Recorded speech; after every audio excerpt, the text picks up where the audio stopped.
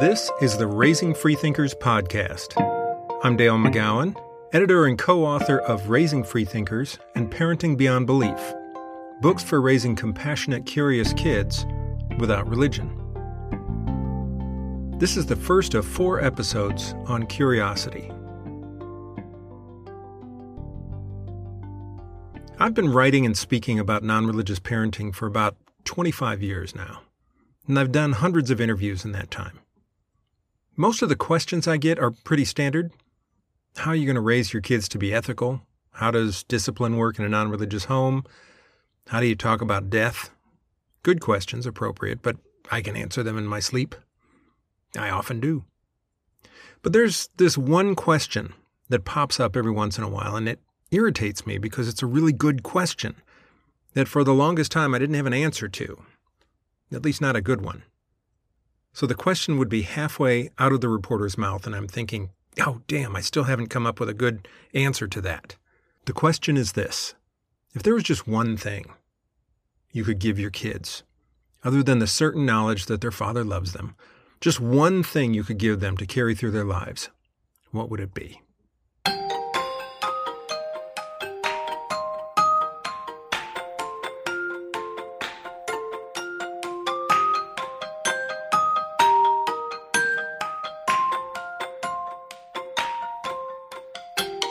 I would always say it can't be done, and I'd rattle off this list of 7 or 8 things: empathy, courage, honesty, humility, openness, generosity, gratitude, critical thinking, compassion, skepticism. Okay, that's 10. See?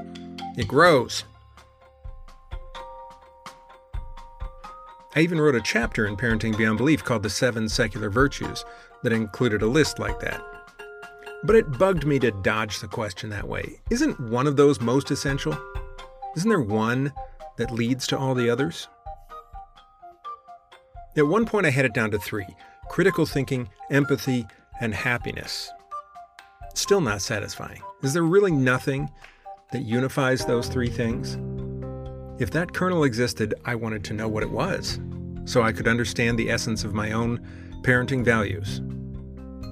And then I thought back to that defining moment in my early parenting that I described in the first episode of this podcast, my son Connor giving his first incurious reply. I was following my 4-year-old boy up the stairs of our home, and I said, "Connor, look at you. Why are you growing so fast?" He turned without missing a beat and said, "I don't know. I guess God just wants me to grow." It wasn't the God part of his answer that bothered me, not really. This was his first utterly incurious reply. I've talked about the same thing related to Santa Claus. I went through the same thing as a kid. I loved the idea of Santa Claus too much to ask any really penetrating questions at first.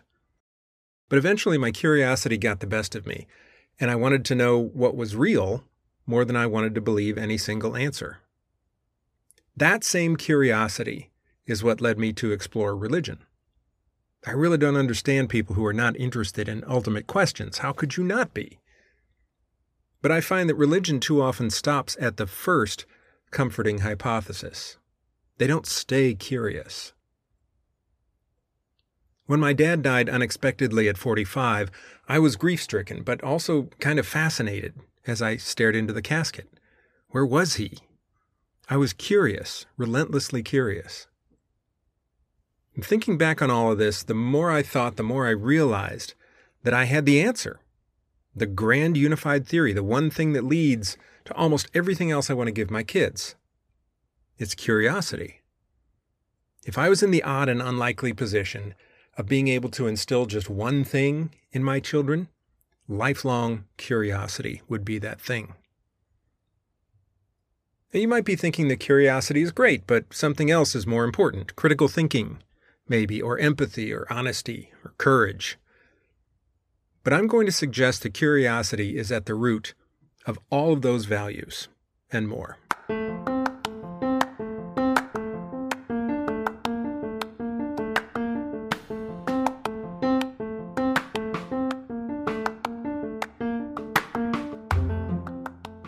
Take Take critical thinking. If you're genuinely curious about the world, you want to see it clearly. At some point, you'll notice the human tendencies that get in the way of seeing it clearly. Confirmation bias is the big one. Seeing things as we wish they were, not as they actually are. So you go looking for tools to control those tendencies and guide your inquiry. Critical thinking is that set of tools. But don't start by handing kids the tools. Instead, build the hunger, and they will seek the tools to satisfy that hunger. In his book Citadel, Antoine de Saint-Exupéry wrote something that was later refined into this.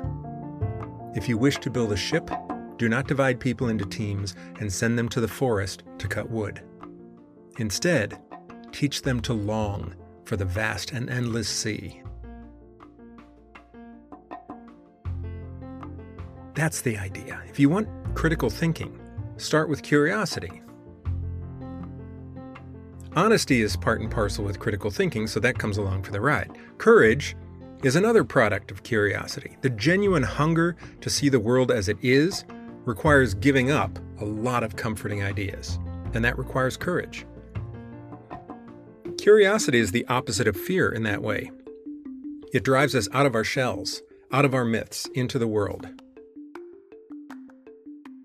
Remember the block and block study I talked about in an earlier episode, the one that found that preschoolers with a lot of anxiety and a high startle reflex were more likely to become social conservatives later in life? More fearful, less tolerant, and less comfortable with difference? To avoid that, create a foundation of relaxed confidence from which our kids can go forth and explore the world courageously and curiously. And what about empathy? What does that have to do with curiosity? Well, empathy doesn't start until you're curious about another person's perspective. When you wonder what it's like to be someone else, especially someone of a different race, gender, age, nationality, sexual orientation, or situation, someone who has different struggles, different privileges, that's when empathy becomes possible. And it can't begin until you're curious.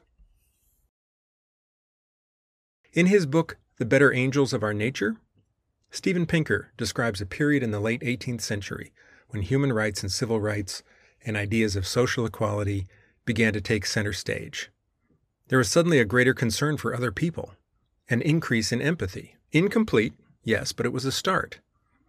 And the historian Lynn Hunt noticed that this was also the heyday of the epistolary novel, a story written as a series of first-person letters or diary entries. As Pinker describes it, in this genre, the story unfolds in a character's own words, exposing the character's thoughts and feelings in real time, rather than describing them from the distancing perspective of a disembodied narrator. In the middle of the 18th century, 3 melodramatic novels named after female protagonists became bestsellers: Samuel Richardson's Pamela and Clarissa, and Rousseau's Julie or the New Heloise. Grown men burst into tears while experiencing the forbidden loves, intolerable arranged marriages, and cruel twists of fate in the lives of undistinguished women, including servants with whom they had nothing in common. A retired military officer writing to Rousseau gushed, "You have driven me crazy about her. Imagine then the tears that her death must have wrung from me. Never have I wept such delicious tears. That reading created such a powerful effect on me that I believe I would have gladly died during that supreme moment." The philosophers of the Enlightenment marveled at the way novels engaged a reader's identification with and sympathy for others. And the act of engaging the story in the first place, the act of picking up the book and of continuing through it, is an act of curiosity. Now, the balance between curiosity and fear is not always easy to strike. And before I paint myself as this intrepid, curious seeker of all knowledge, let me tell you about the times that I am not curious. I have an opportunity to investigate something that, if true, would be the most astonishing, amazing, world-changing thing ever discovered. And I absolutely turn my back on the opportunity to discover it. It happens every time I climb the stairs out of my basement.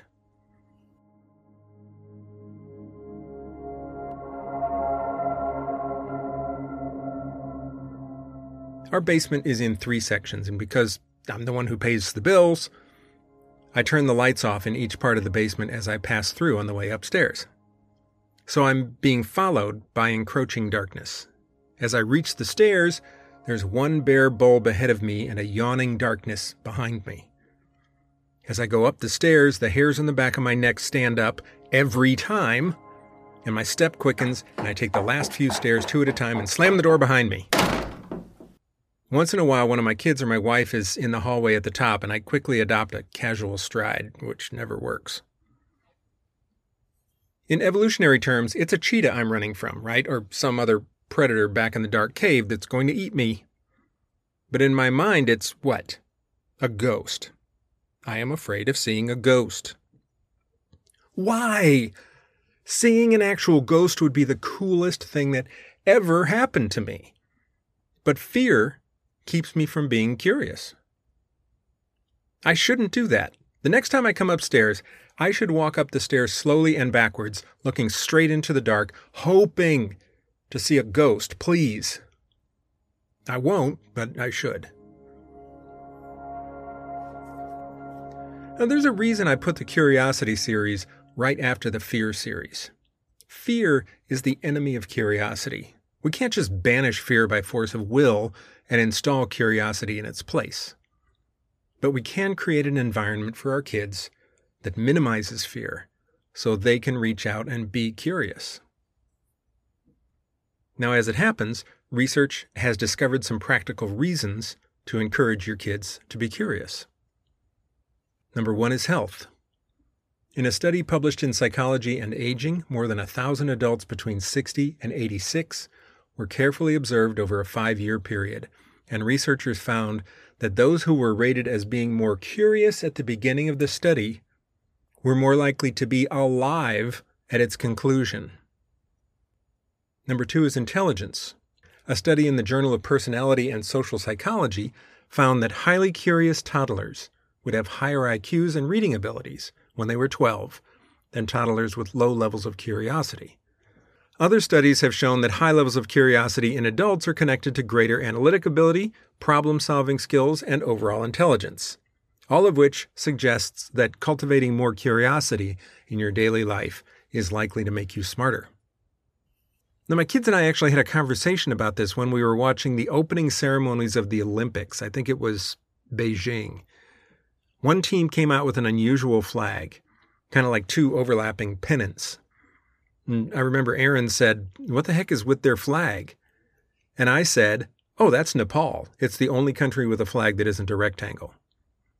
And both of my girls turned and looked at me like I was an exotic zoo animal. Delaney said, "Why in the world would you know that?" And the answer is that I was a curious kid, and my parents encouraged that by buying me a 16-volume internet called the 1968 World Book Encyclopedia. And I spent hundreds of hours, maybe thousands of hours, just leafing through that thing. I would pull out a volume, pull out the letter M or whatever, and just open to a random page and learn about something. I loved the fact that you could just land on a random topic that you knew nothing about and learn something. And if it wasn't interesting, I'd glance around until something was. I was especially drawn to the illustrated layouts like Waterfalls of the World or Tallest Buildings. And one was Flags of the World. And a quick scan of the page would immediately land your eye on Nepal, that unusual flag. And I remembered because it was interesting. An awful lot of what's in my head now came out of those books. My kids have a different kind of internet called the internet, and they do exactly the same thing. They watch a video or read an article, and then something in that right column of suggestions catches their eye. It piques their curiosity. This is a whole different way of accumulating knowledge from the traditional educational model.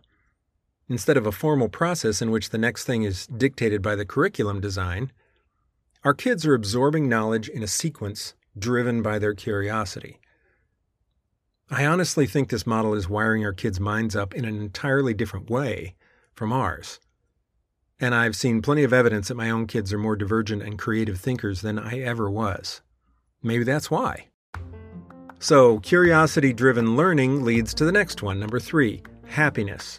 A Gallup survey of 130 countries identified 2 factors that had the strongest influence on how much enjoyment a person experienced in a given day. Being able to count on someone for help, and I learned something today. In his book Stumbling on Happiness, Daniel Gilbert shows that we are less likely to find joy as a result of a planned activity than by simply stumbling upon it when we're following our curiosity. By cultivating curiosity in our kids and ourselves, and keeping them open to new experiences, we increase the likelihood of encountering those surprising and satisfying things. So I'm going to follow the same plan as the Fear series. After this basic intro, I'll pan back to look at some of the broader cultural messages around curiosity. And then at the end, we'll get down to the practical question of how to raise curious kids.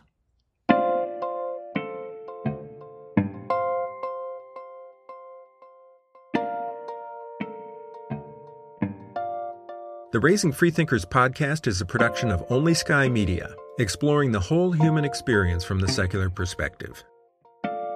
Visit us online at onlysky.media.